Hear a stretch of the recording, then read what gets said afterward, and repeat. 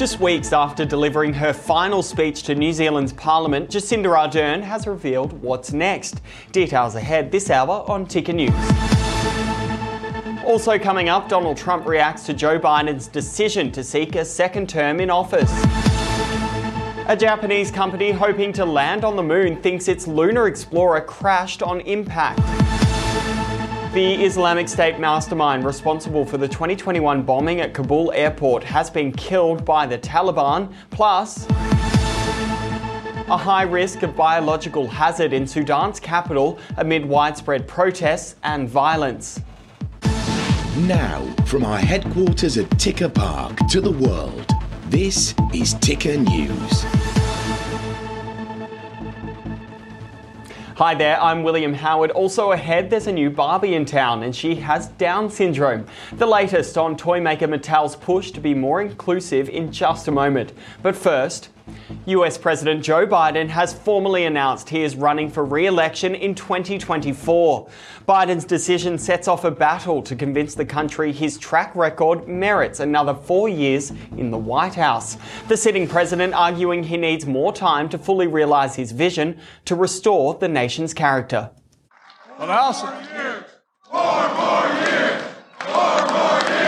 In his first speech since formally launching his re-election bid, U.S. President Joe Biden was interrupted with chants of 4 more years on Tuesday.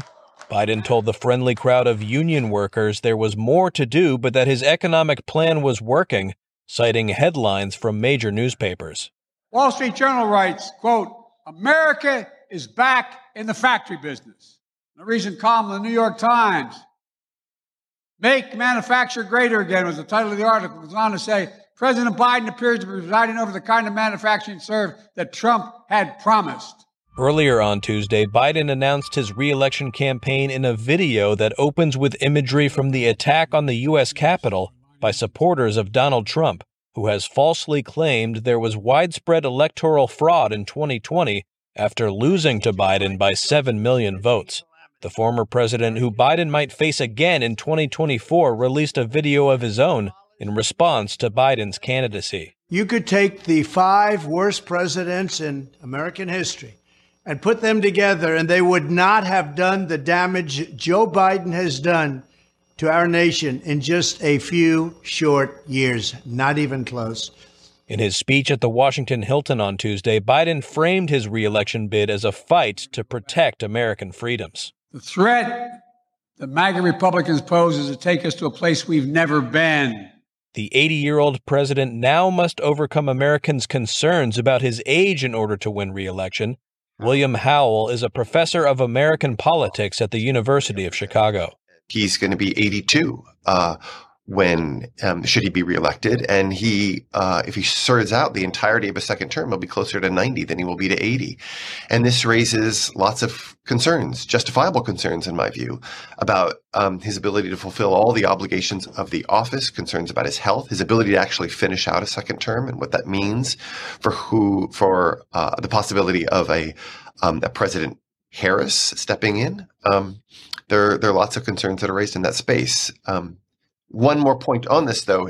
The front runner on the Republican side is no spring chicken either. If it ends up being Trump, he will be 78, which will be, should he win in 2024, that would make him the second oldest person to hold the office. A Reuters Ipsos poll completed on Monday found that 44% of Democrats say Biden is too old to run, while 35% of Republicans say Trump is too old. Will you shut up? The poll showed that a majority of registered voters don't want either candidate to run again, but it still showed Biden with a lead of 43% to 38% over Trump in a potential 2024 rematch. Meanwhile, former President Donald Trump has taken a swipe at Joe Biden after the announcement was made. Take a look. And our country has never been through so much. There has never been a greater contrast between 2 successive administrations in all of American history, ours being greatness and theirs being failure. With your support in the election, we will defeat Joe Biden in 2024 We will rescue our economy. We will crush inflation. We will stop the invasion on our southern border. We will restore our nation's dignity, and we will prevent World War III from happening. Together, we will all make America great again. US Treasury Secretary Janet Yellen is urging Congress to raise the debt ceiling or face economic catastrophe. Yellen believes a default will threaten the economic progress the United States has made since the COVID-19 pandemic. If the debt ceiling is not raised, businesses will face unstable credit markets and the government will likely be unable to issue payments to many of its citizens. Since 1789, the United States has paid all of our bills on time, and it should stay that way. In my assessment and that of economists across the board, a default on our debt would produce an economic and financial catastrophe. Many residents in Sacramento could ultimately lose their jobs. Household payments on mortgages, auto loans, and credit cards would rise, and American businesses would see credit markets deteriorate. On top of that, it's unlikely that the federal government would be able to issue payments to millions of Americans, including our military families and seniors who rely on Social Security. In the longer term, a default would raise the cost of borrowing into perpetuity. Just weeks after delivering her final speech to New Zealand's Parliament, Jacinda Ardern has revealed what's next. The former PM is taking up 3 roles at Harvard University, where she will study and speak on leadership, governance and online extremism. In an Instagram post, Ardern says she is incredibly humbled to be joining the university on joint fellowships at the Kennedy School's Centre for Public Leadership and the Berkman Klein Centre for Internet and Society. She will focus on the study of online extremism at the law school and on building leadership and governance skills at the Kennedy School. Ardern notes while she'll be gone for a semester, she'll be coming back at the end of the fellowships. After all, New Zealand is home.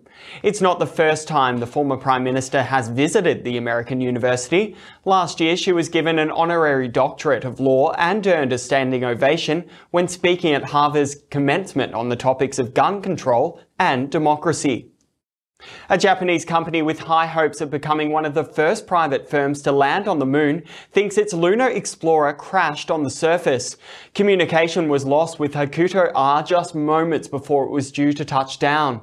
Engineers are now investigating what happened following an interruption to the live feed. Tokyo-based iSpace was aiming to release a rover and a tennis ball-sized robot.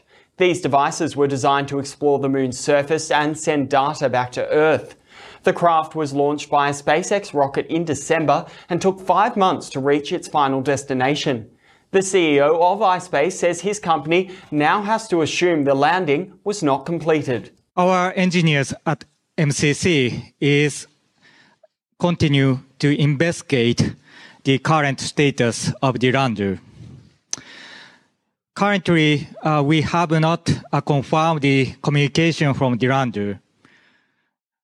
We already confirmed that we have established the communication until very end of the landing.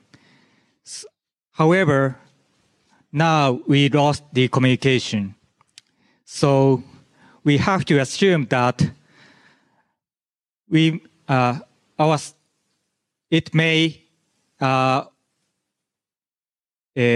could not complete the landing on the lunar surface. It's been confirmed the Islamic State mastermind responsible for the 2021 bombing at Kabul airport in Afghanistan has been killed by the Taliban. The August bombing killed 170 civilians and 13 US soldiers as people were trying to flee the country. The IS figure died weeks ago, but the death has only now been confirmed by intelligence officials. Stay with us, I've got plenty more Ticker News coming up in just a moment. You're watching Ticker News.